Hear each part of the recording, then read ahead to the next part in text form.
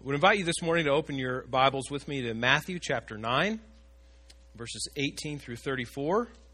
We'll be picking up where we left off last week. And as you're finding your way there, just want to let you know of some things that are going on in the life of the church this week, announcements and that sort of thing.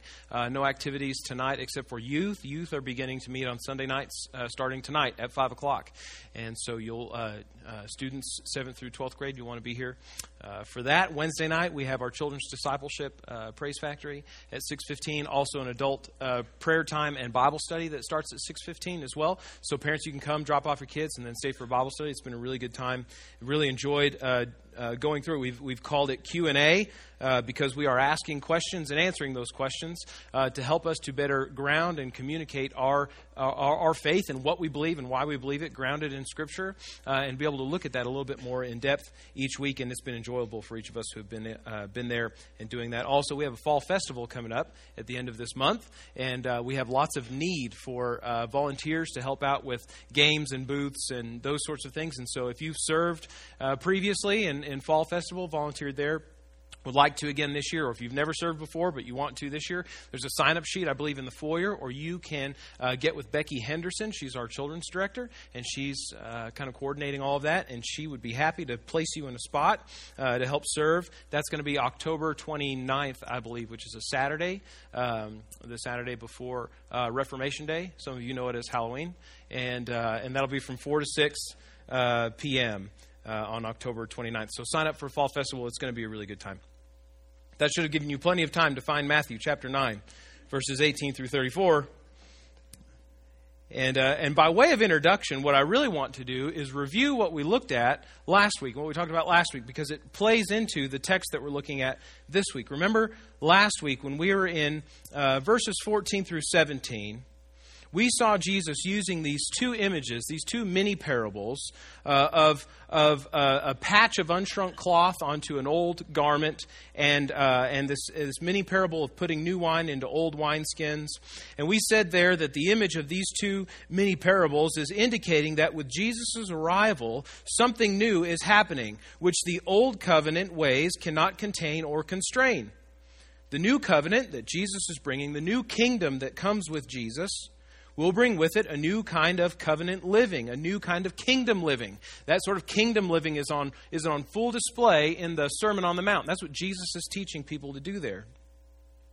It's not an altogether different kind of living from that which occurred under the old covenant, but it is new.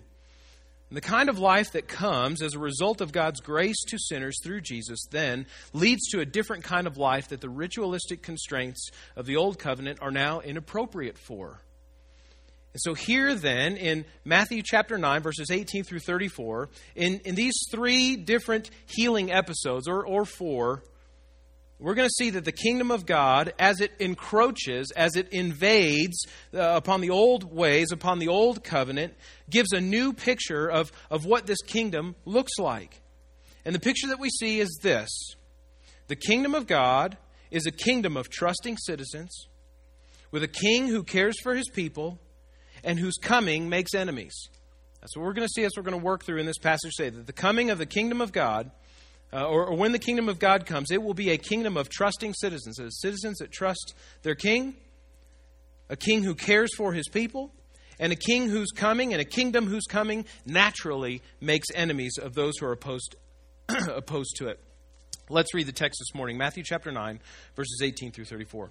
While he was saying these things to them, behold, a ruler came in and knelt before him, saying, "My daughter has just died, but come and lay your hand on her, and she will live." And Jesus rose and followed him with his disciples. And behold, a woman who had suffered from a discharge of blood for 12 years came up behind him and touched the fringe of his garment. For she said to herself, "If I only touch his garment, I will be made well." And Jesus turned, and seeing her, he said, "Take heart, daughter, your faith has made you well." And instantly the woman was made well. And when Jesus came to the ruler's house and saw the flute players and the crowd making a commotion, he said, "Go away, for the girl is not dead, but sleeping." And they laughed at him. But when the crowd had been put outside, he went in and took her by the hand, and the girl arose. And the report of this went through all that district. And as Jesus passed on from there, 2 blind men followed him, crying aloud, "Have mercy on us, Son of David." And when he entered the house, the blind men came to him, and Jesus said to them, "Do you believe that I'm able to do this?" And they said to him, "Yes, Lord." And then he touched their eyes, saying, "According to your faith be it done to you." And their eyes were opened. And Jesus sternly warned them, "See that no one knows about it." But they went away and spread his fame through all that district. As they were going away, behold, a demon-oppressed man who was mute was brought to him. And when the demon had been cast out, the mute man spoke, and the crowds marveled, saying, "Never was anything like this seen in Israel." But the Pharisees said, "He casts out demons by the prince of demons." Let's pray. Father God, your word is good, and you are good to us, to speak to us in words that we can understand. God, that you have used human language to communicate the truth about yourself, the truth about your Son Jesus, to us, that we might know you, that we might know your Son, and by believing, trusting in him, in his perfect life lived in our place, in his death in our place on the cross, and in his resurrection, that by trust in him and in him only, we might have a right relationship with you, God, that we might be adopted into your family, that we might be born again, experiencing forgiveness of sin and eternal life with you.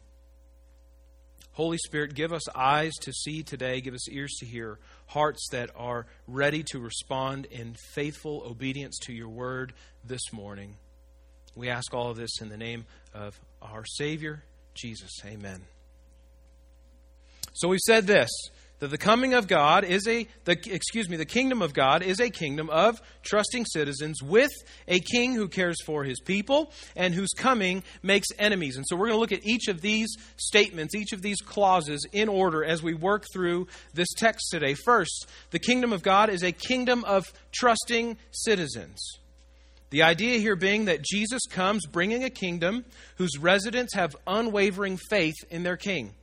Jesus comes bringing a kingdom whose residents have unwavering faith in their king. We see this kind of faith on display in at least three different ways in the text that we've read this morning. First, in verses 18 and 19 and then 23 through 26, we have this ruler, that comes to Jesus saying, "My daughter has just died. Lay your hand on her and she will be well." Here, this individual is just called a ruler, but in Mark chapter 5 and in Luke chapter 8, this same story is told there, and we come to know that he's a ruler of the synagogue there in Capernaum. So he saw to the day-to-day order of things that went on in the synagogue, saw to the order of worship and those kinds of things, keeping those things under order. And we learn that his name is Jairus. So I'm going to refer to this man as Jairus because that's who it is, and it's just easier than saying this ruler over and over and over again, okay?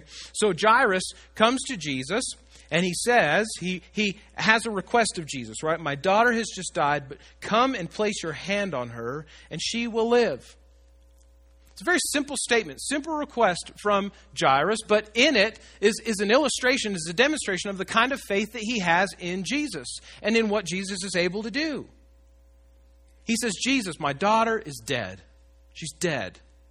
And resurrection is not a normal thing, in those days. But he knows that Jesus has power to do things that most other people, that nobody else can do. And so he says, "Lord, she's dead, but come to my house, lay your hand on her, and she'll live." See the faith in Jairus' requests of Jesus. And then even as Jesus is on his way to Jairus' house, we're met with this second character, this woman who's been suffering from a hemorrhage of blood for 12 years. Her hemorrhage is of a very sort of personal type, right? Related to feminine biology and those sorts of things, without getting too graphic this morning.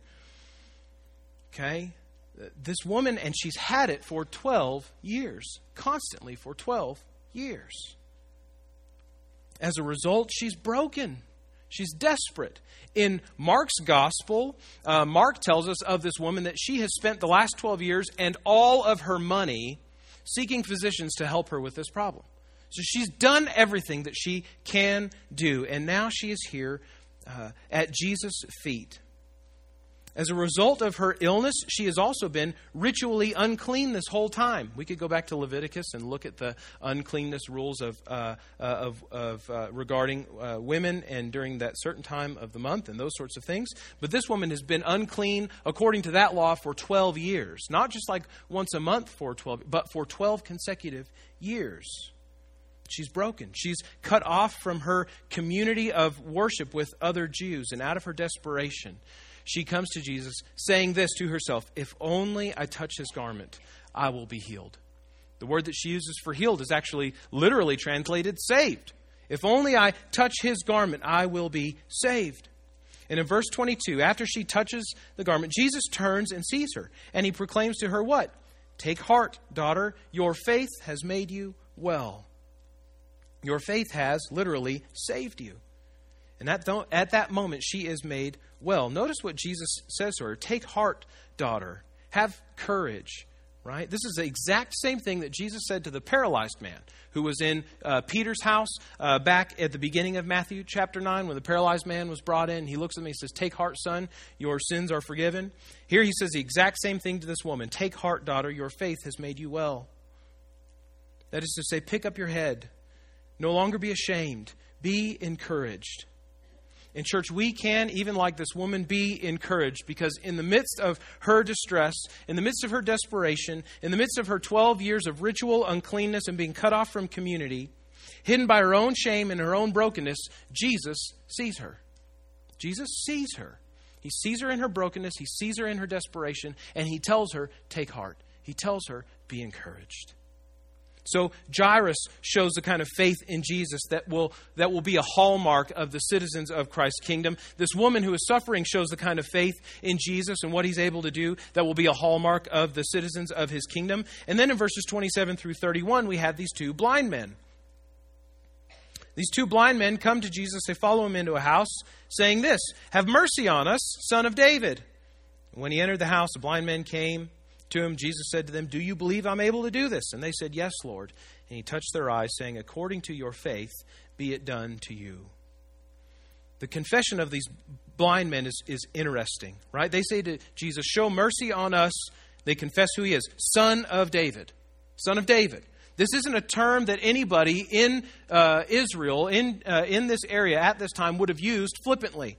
Right? That term son of David is a term that has intentionally overt messianic overtones. You don't say son of David without implying the Messiah, without implying God's promised Savior. And so here you have these two blind men saying, have mercy on us, son of David. Have mercy on us, Messiah, promised one, King of Israel. Their confession that he is the Son of God is exactly what it sounds like. They believe that he is the one that God will send. Catch the irony here, though, right? Though they are blind, they have the ability to see who Jesus is. Right? Not having eyes to see, they have eyes to see who Jesus really is. For a more interesting play on this concept, you could turn to John chapter 9 when Jesus heals a man who was born blind. And the interplay between having physical sight yet spiritual blindness and not having physical sight but yet having spiritual sight is on play there as well. And this sort of irony plays itself out regularly throughout the Gospels. That people who are deprived of physical senses have the ability to see things that those who have eyes cannot see. And having eyes to see, they confess faith in Jesus. When Jesus says, do you believe that I'm able to do this? They say, yes, Lord. And so like the woman before, their healing comes in response to their belief in Jesus. Jesus says to the woman, right, your faith has made you well. He says to these men, according to your faith, be it done to you. And their eyes are opened. Faith, church, does not always heal like it does in these instances. Okay? These are not prescriptive passages. These are descriptive passages. These passages in the gospel are not telling us what happens every time. They're not prescribing a manner of approaching Jesus for healing. They're telling us how these things happened in Jesus' day to show who Jesus was and what kind of kingdom he was bringing. And so today, and it's been this way throughout history, faith does not always heal, but the believer should be confident in praying in full faith for healing, knowing that Jesus can heal. What is true from this passage is not that faith always heals, but what is true from this passage is that Jesus can heal. And so if we are to approach Jesus for healing, we do it in full faith that he can heal. And this kind of faithful following, faithful citizenship in his kingdom is what Jesus is coming to show. It's the kind of kingdom he's coming to inaugurate. It'll be full of people who believe him, who trust him. And faithful followers, being as they are, will then spread the news of the kingdom. Look at verse 26. After he heals the girl, or raises the girl from the dead and heals this woman, the report of this went throughout all that district. Verse 31, he heals the blind men, right? And he tells them, see to it that nobody knows about this. And they immediately disobeyed Jesus and went away and spread his fame throughout all that district. They can't help, these faithful followers cannot help but share about what their king has done. Even in verse 33, after he heals this demoniac, this demon-possessed man that we'll look at in a little bit more depth in just a moment. At the end of verse 33, the crowds marveled, saying, never was anything like this seen in Israel. When Jesus does what only Jesus can do, those who trust in him, believe in him, have eyes to see what it is that he's doing and who it is that he is. They cannot help but herald that word everywhere that they go. So then, church, for us today, because Christ has all authority, because he has authority over sickness, because he has authority over death, because he is the king who is coming, because we are citizens of that kingdom as those who trust in Jesus, because he has all authority, trust Jesus. We must trust Jesus as a matter of first resort. As a matter of first resort. Look at those that are trusting Jesus as a matter of last resort in this passage. Jairus, his daughter, is dead. There's nothing that doctors can do for her anymore. There's nothing that the crowd of mourners and instrumentalists that have been hired to mourn this daughter's death at his house, there's nothing that they can do for her. And so as a matter of last resort, he goes to Jesus. This woman who's been suffering with bleeding for 12 years has nothing left to do. She's spent all of her money trying to find doctors who can treat her illness, and none of them have been able to fix her problem. And so as a matter of last resort, even in her shame and desperation, she goes up behind Jesus, right? As a matter of last resort to touch his cloak that she might be healed. But we, church, knowing who this Jesus is, reading about who this Jesus is and what he's able to do here in these verses, we then ought to trust him not as a matter of last resort, but as a matter of first resort. Because we know what he's able of doing. Because we know that he is the king. Because we know what he can do and desires to do. Here in these verses, at least two different times, Jesus says, in one way, shape, or form, your faith has healed you. Your faith has healed you. One scholar says this about faith. Faith is that state of awareness, receptivity, and readiness for appropriate action which opens one to the working of the powers of the kingdom of God in the ministry of Jesus. In this way, church, then, faith is the new wineskins that we talked about last week. It's the new wineskins that are prepared for the new wine of the kingdom of God at the incarnation of Christ. It is faith that is to be the boundary, the container, if you will, of this kind of new relationship with God. Faith apart from the law. Faith in the fulfillment of the promise of salvation that is in Christ. That is the kind of constraint, the kind of boundary for relationship with God in this kingdom that Christ brings. It is faith that is the bounds of that. And so as citizens of the kingdom, we are to be citizens that have unwavering faith in our King. The kingdom of God is a kingdom with faithful, with trusting citizens. It's also a kingdom with a king who cares for his people. And we see this idea throughout the text that Jesus comes bringing a kingdom characterized by merciful care. Jesus comes bringing a kingdom characterized by merciful care. First, we see this.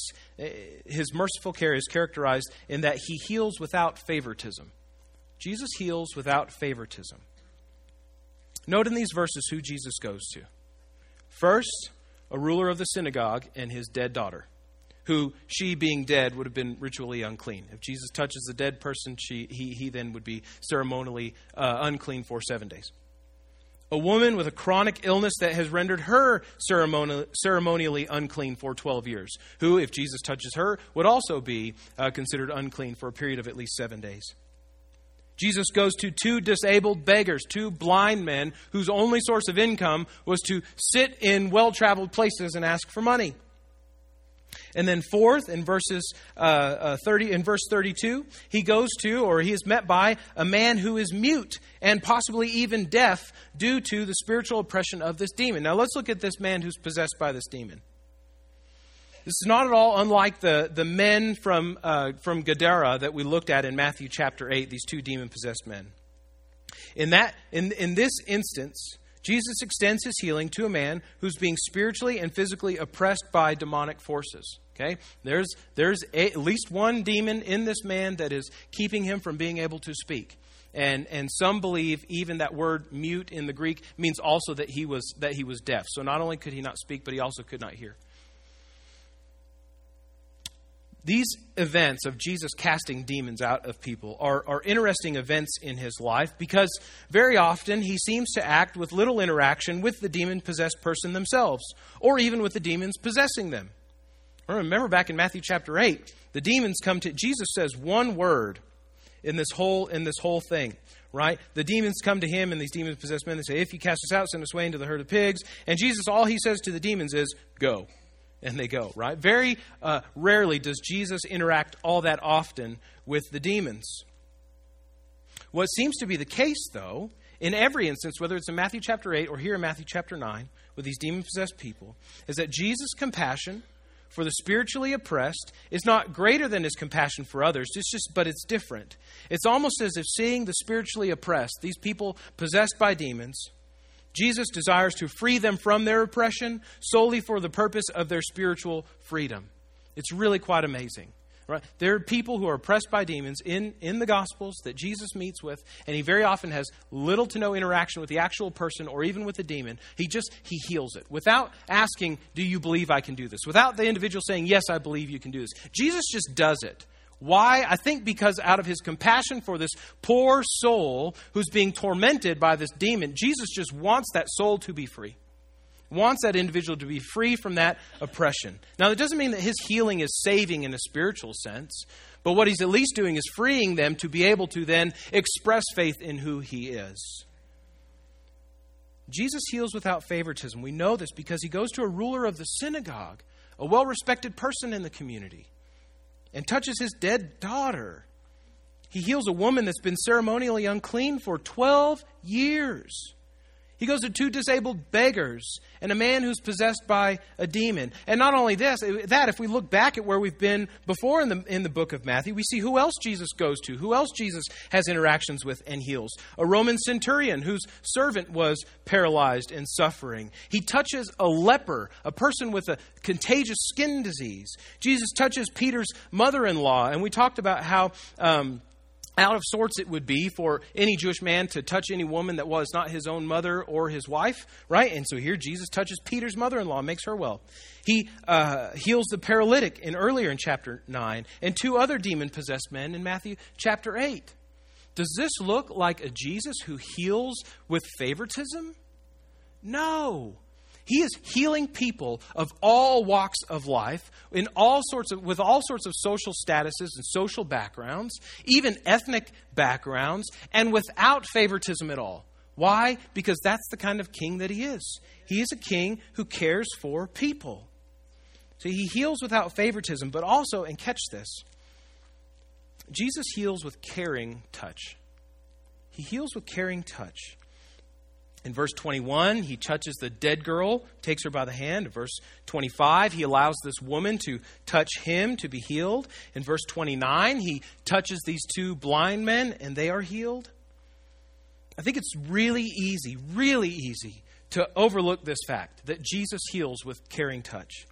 But notice that Jesus is regularly making a habit of doing what the religious rulers, what the Pharisees were emphatically avoiding, which is touching marginalized, forgotten, ceremonially unclean people.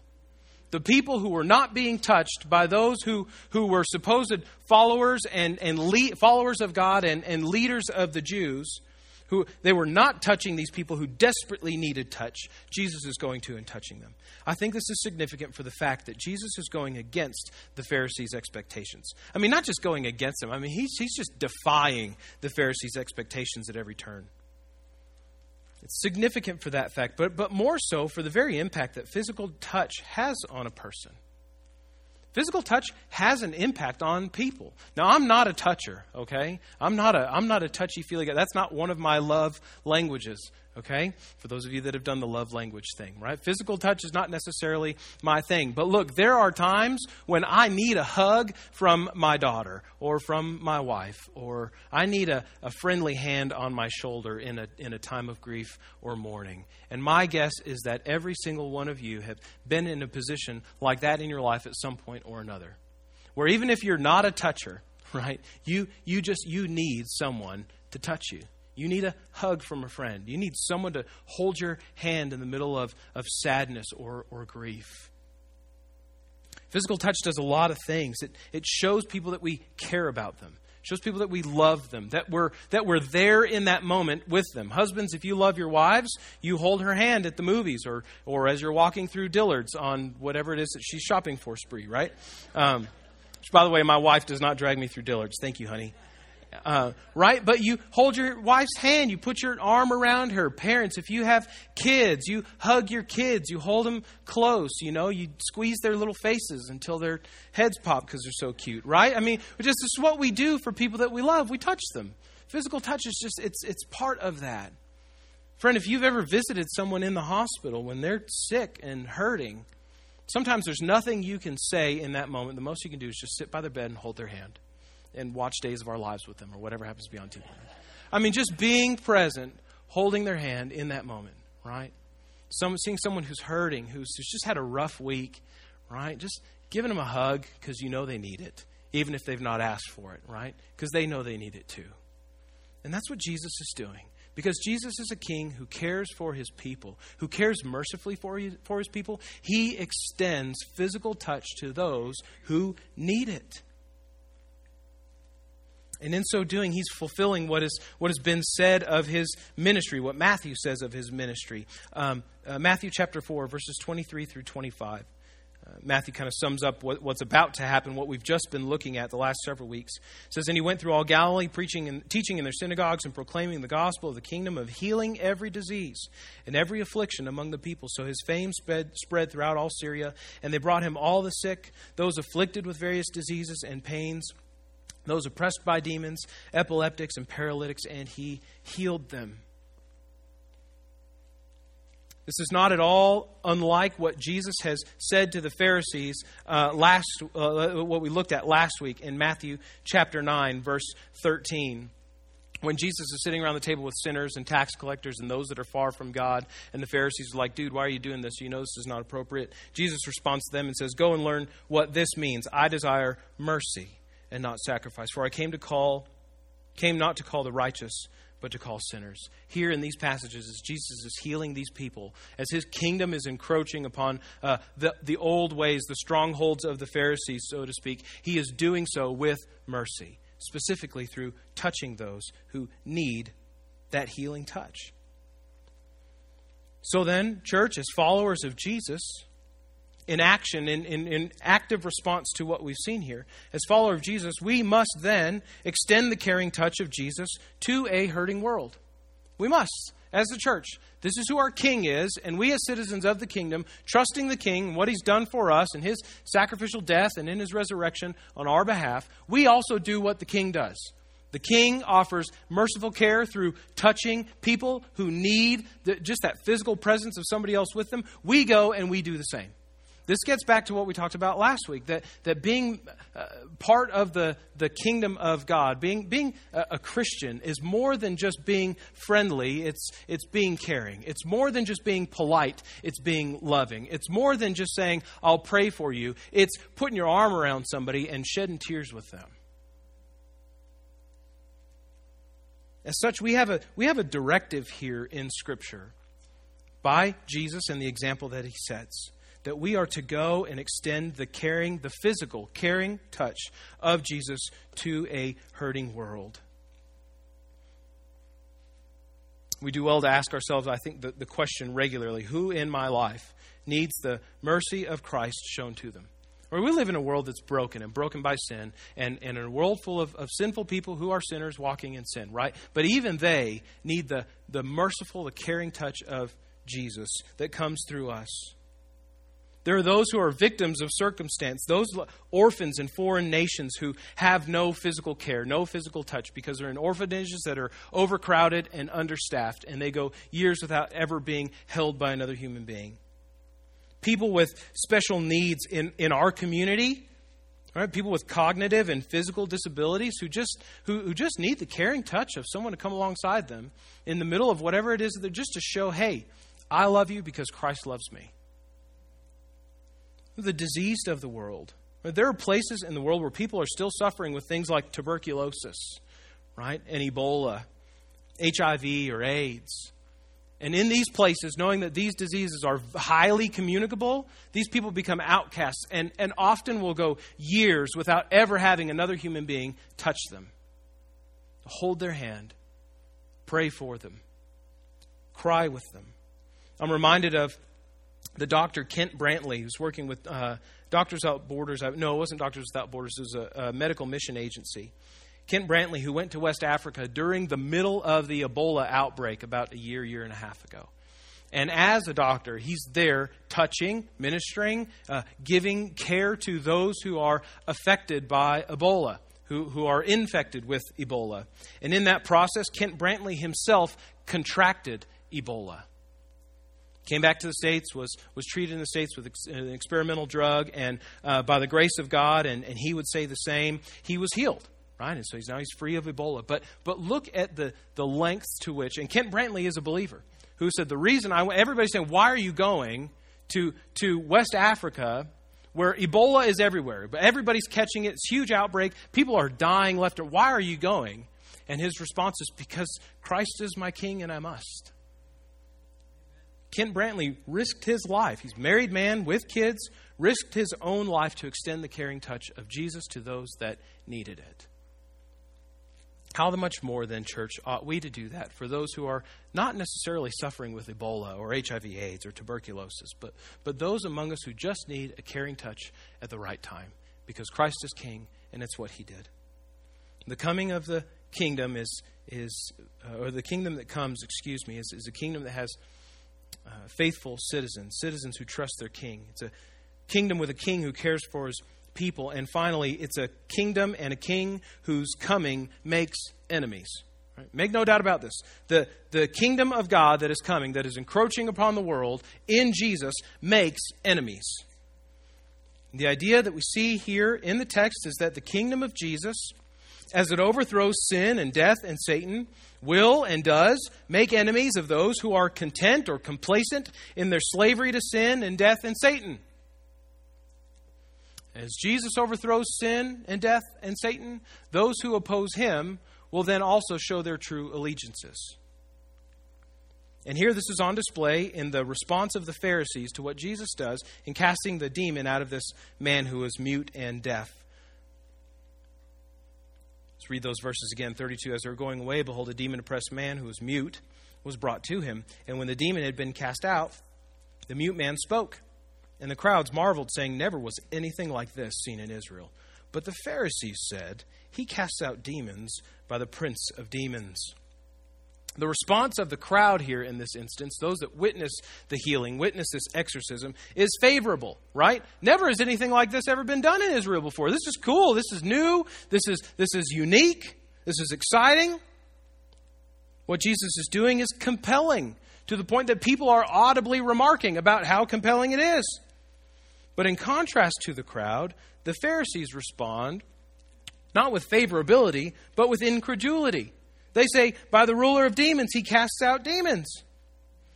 Now catch that to this point, there's no proof of their claims, right? Jesus has given them no evidence that this is actually even true, that he's actually casting out demons by the prince of demons, or that is to say, he's casting out the agents of Satan in the name of Satan, right? That's not happening. And in Luke chapter 11, you can turn there this week when you have free time. You can see Jesus refuting their claim and why it's so silly, saying, right, a house divided against itself cannot stand, right? Why would Satan cast out his own agents, his own servants? It just doesn't make any sense.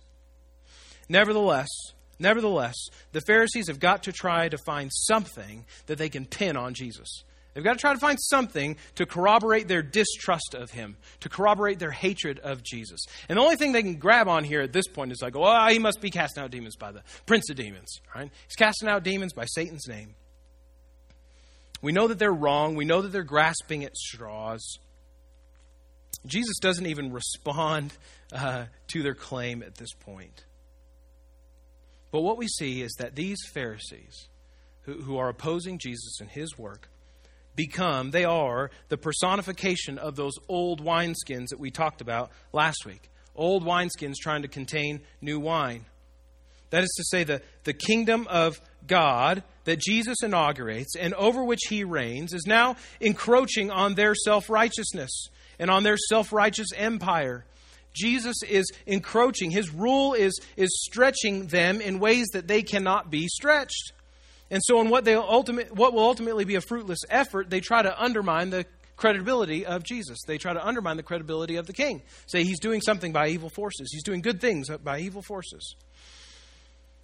And this is what happens every time we are convicted of sin in our lives. Every time we see the truth of Christ and who he is and what he's able to do, right, we are convicted over it. We're called to make a decision.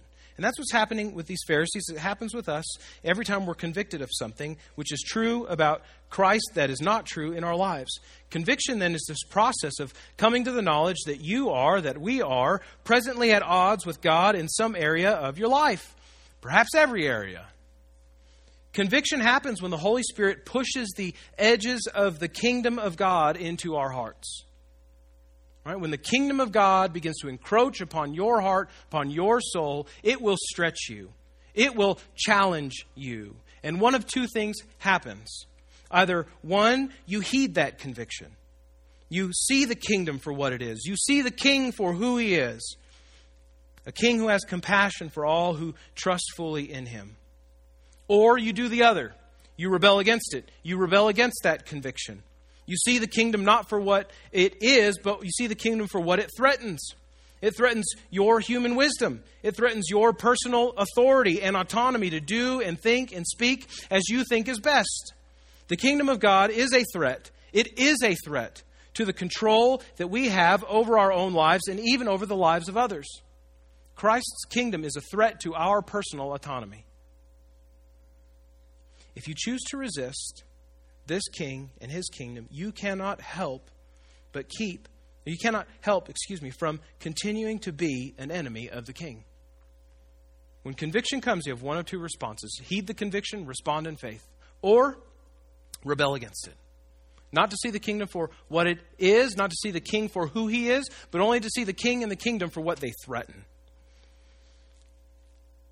And so then, in Jesus' ministry, as the kingdom of God advances through his ministry, people then become divided all over the place around Jesus in his earthly ministry. Matthew 10, verses 32 and 33. We'll be here in a few weeks. It says this, this is what Jesus says, everyone who acknowledges me before men, I will acknowledge before my Father who is in heaven. But whoever denies me before men, I will also deny before my Father who is in heaven. Do not think that I have come to bring peace to the earth. I have not come to bring peace, but a sword. That is to say, Jesus is telling those who are now gathering around him, you've got one of two things to do. Right? You can trust me and follow me, acknowledge me as king, and I will acknowledge you as a citizen of the kingdom before my Father. Or you can continue to rebel against me, and I will not acknowledge you before my Father. That is to say, you can choose to follow Christ and be saved, be forgiven of sin, or you can continue to rebel against Christ, to follow your own authority, your own wisdom, your own control of your own life, and be separated from God for all eternity. You wouldn't think that's a difficult choice to make.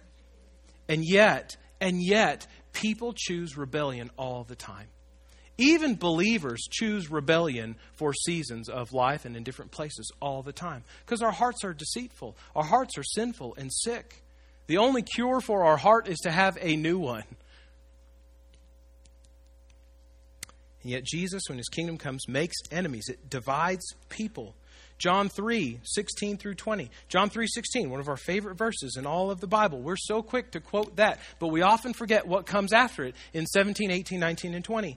John 3, 16, for God loved the world in this way, that he gave his only Son, that whoever believes in him should not perish, but have eternal life. I went into memorization mode, everlasting life. Okay, we like that. Okay, and we should. There's really good news in John 3:16. But then read John 17 and following. For God did not send his Son into the world to condemn the world, but in order that the world might be saved through him. Verse 18 and 19, don't miss these. Jesus says, whoever believes in him is not condemned, but whoever does not believe is condemned already, because he has not believed in the name of the only Son of God. And this is the judgment. The light has come into the world, and people loved the darkness rather than the light because their works were evil. For everyone who does wicked things hates the light and does not come to the light, lest his works should be exposed. But whoever does what is true comes to the light, that it may be clearly seen that his works have been carried out in God. When Jesus brings his kingdom, he divides people. And the two groups are these: those that trust in him, follow him as king, give their lives entirely to him, and those who continue to walk in rebellion against the king. Because they don't like the king. They like their sin more than they like Christ's presence. They like their autonomy more than they like submission to the one true king of the universe. And that choice gets made all the time. And so, friends, whether you're a Christian here today or not, the point of this passage, the application where the rubber meets the road in your life is this: that face to face with the king, you must make a decision between faith and rebellion. You must make a decision, because the kingdom makes enemies. The king makes enemies. Using this text as a mirror to your own soul today, ask yourself this: what is my heartfelt response to Christ as King today? The text is a mirror to us, and we should see ourselves in this text, in this passage, as one of two people. Those who are responding favorably, saying, never has anything like this been seen in Israel. Right? Come see this king who does these things. Or we respond like the Pharisees in rebellion, saying he casts out demons by the prince of demons. How do you respond to the text today? Is trust or rebellion? Because even religious people, can rebel against God in this way. The Pharisees, who were the most religious, who were the best Jews of the day, they ticked all the religious boxes. They never missed a day in Sunday school. And yet their hearts were ever and always against Jesus, always opposed to Christ.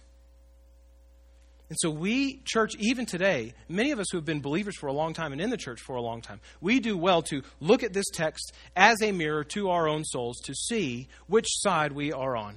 Are we truly trusting Christ with all that we have? His perfect life, his death on the cross, his resurrection from the dead for our salvation from sin? Or are we continuing to rebel against it? The colonial American pastor, Jonathan Edwards, once wrote that the evidence of a truly saved person is in their universal obedience to Christ. And by that he says, and here I'm paraphrasing because the language he used 300 years ago was a little bit more difficult to understand. So for readability's sake, this is what Jonathan Edwards says. A man can't be said to be a true believer only because he is not a thief, nor oppressive, nor a cheat, nor a drunk, or a habitual bar crawler, nor a pimp or violent, not one who abandons his family or who is uncontrollably foul-mouthed, nor a liar, nor given to anger, nor disrespect. He says, the man who goes this far to not do these things and no farther is no true follower of Christ. He is merely religious, like these Pharisees. Instead, the one who is truly changed by faith in Christ and the mercy and grace of God to him in Christ will go beyond the do-nots of religion and practice the do's of faith. He will be clear-minded, prayerful, humble, meek, forgiving, peaceful, respectful, gracious, benevolent, merciful, generously loving, and seeking to do good. The law of Christ is in the do's of faith, not in the do-nots of religion. And so if your life is marked by all the do-nots of religion, and you think you're good with God because of all the things you're not doing, understand that that is the wrong ground, that is the wrong foundation for any sort of salvation or security, any confidence in faith. Rather, is your life marked by the do's of faith, of being clear-minded, prayerful, humble, meek, forgiving, peaceful, respectful, gracious, benevolent, merciful, generously loving, and seeking to do good. Christian today, church today, let us then not walk in the disguised rebellion of religious do-noting, but let us then be found faithful followers of Jesus who care mercifully for the hurting by being faith-filled doers. That's what the text is calling us to do today. The kingdom of God is one that is filled with trusting citizens, with a king who cares mercifully for his people, and whose coming makes enemies. Whose coming requires a decision. This much is true. Having heard the gospel today, having seen who Christ is as King, the kingdom is encroaching upon your life today. Every single one of us. The kingdom is encroaching. It's pushing into your life today. And we each have one of two responses. Either one, to trust in Christ and Christ alone for salvation from sin as King of kings and Lord of lords, and to walk in faithful obedience to Him, doing the things that our King did. Or choose to continue to rebel, to turn against Him, to walk the other direction and experience eternal and everlasting separation from God. What will be your choice today? Danny and the praise team are going to come and lead us in a time of response. I pray you use the text as a mirror to your own soul today to know if you are trusting Christ or if you are rebelling, and to respond appropriately the way the text leads us. Let's pray.